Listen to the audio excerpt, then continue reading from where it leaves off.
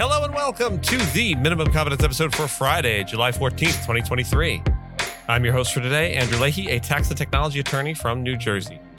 In today's episode, we have a big win for Ripple and XRP. Disney seeks dismissal of lawsuit. IRS goes after rich tax cheats, and Twitter accused of owing ex-employees upwards of $500 million. Let's end the week strong and muscle through today's legal news.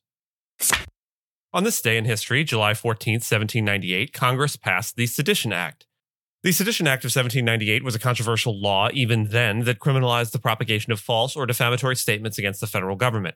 It was primarily deployed as a tool by the Adams administration to control dissenting speech, especially from the Jeffersonian press that took issue with the ideologies of the Federalist Party.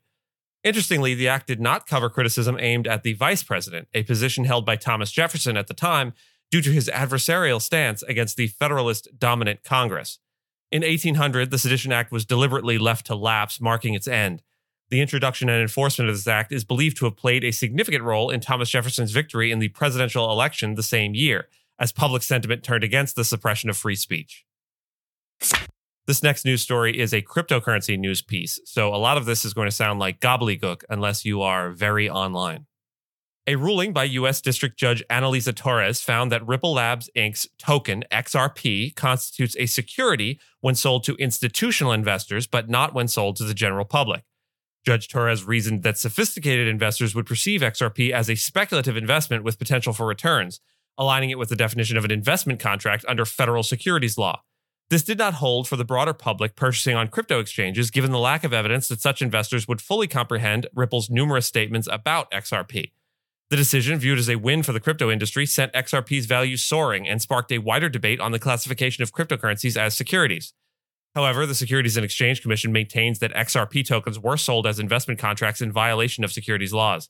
The impact of this ruling could significantly limit the SEC's jurisdiction, particularly if adopted by other courts. Despite the mixed verdict, the SEC's case against Ripple on institutional sales claims will continue. Walt Disney Co. is seeking the dismissal of a lawsuit by the Central Florida Tourism Oversight District as part of its ongoing conflict with Florida Governor Ron DeSantis. The lawsuit aims to nullify deals the district alleges were illegally made in favor of Disney with a previous district board. Meanwhile, Disney has its own lawsuit against Governor DeSantis, accusing him of leveraging state government against the company in response to his opposition to a Florida law prohibiting classroom discussions of sexuality and gender identity with younger children. In retaliation, DeSantis influenced the passage of bills that restructured the district, transferring board control to the governor and retroactively invalidating agreements Disney had made with the previous board. Disney argues the district's lawsuit should be dismissed since the company's agreements were already nullified by the state. This would enable Disney to concentrate on its federal case, which alleges DeSantis violated the company's right to free speech. The Oversight District, however, wants its case to proceed, arguing that if the Disney agreements are invalidated, Disney's federal case claims will be largely undermined. The IRS is intensifying its enforcement efforts against wealthy tax evaders, utilizing the funding provided in the Inflation Reduction Act, also known as the Tax and Climate Law, according to Commissioner Danny Werfel. Recent actions include resolving around 175 tax delinquency cases for millionaires, yielding $38 million, and initiating measures against millionaires who do not file tax returns.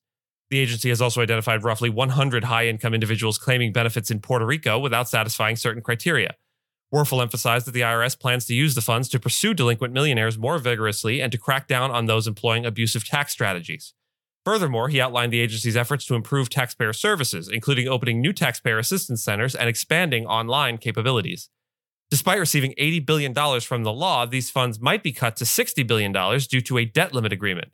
Werfel warned against any further cuts, stating that they would impact the agency's enforcement and customer service abilities. Twitter Inc. Do you remember them? Well, they have been accused of refusing to pay a minimum of $500 million in promised severance to thousands of employees laid off after Elon Musk acquired the company, according to a lawsuit filed by Courtney McMillan, the former head of Twitter's employee benefits program.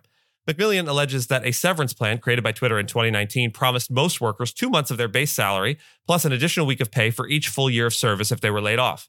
Senior employees were supposed to receive 6 months of base pay. However, McMillan asserts that Twitter only provided at most 1 month of severance pay to laid-off workers, with many not receiving anything. The lawsuit accuses Twitter and Musk of violating a federal law regulating employee benefit plans. In response to these claims, Twitter stated that it has paid ex-employees in full. The company is also facing other lawsuits relating to the layoffs, including allegations of targeting women and workers with disabilities. And with that, I thank you so much for listening to Minimum Competence, your daily news podcast for lawyers. If you're looking for more than Minimum Competence, links to further reading on all the topics touched on today are in the show notes. If you have any questions or story suggestions, you can find us on Mastodon on the esq.social instance.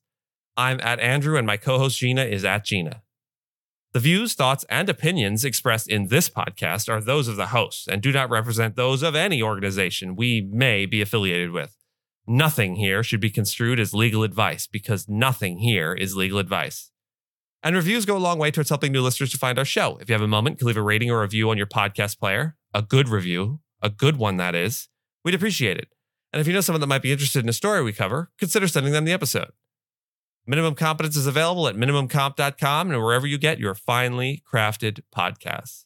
We'll see you back here on Monday. And until then, remember, 2023 is already more than half over. And I don't know about you, but I've only just adjusted to it. And I'm kidding. You can leave a bad review if you want.